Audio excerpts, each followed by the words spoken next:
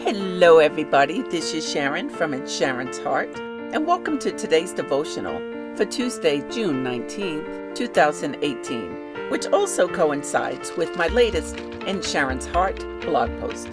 Today's message is titled, The Word is Power.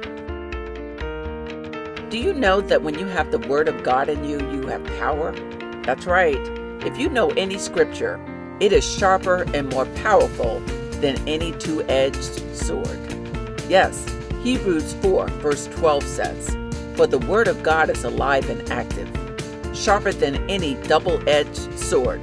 It penetrates even to dividing soul and spirit, joints and marrow. It judges the thoughts and attitudes of the heart. That's Hebrews 4 verse 12.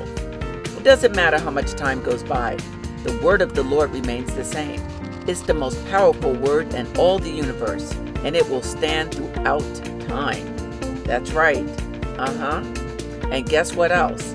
Isaiah 40 verses 7 and 8 says, The grass withers, the flower fades when the breath of the Lord blows on it. Surely the people are grass. The grass withers, the flower fades, but the word of our God will stand forever. That's Isaiah 40. Verses 7 and 8. What all that means to me is that although we will fall short and although we are far from perfect, the Bible is our strength. There's a reason it's been around for as long as anyone can remember. The Word is power. So be encouraged in that today. Be encouraged.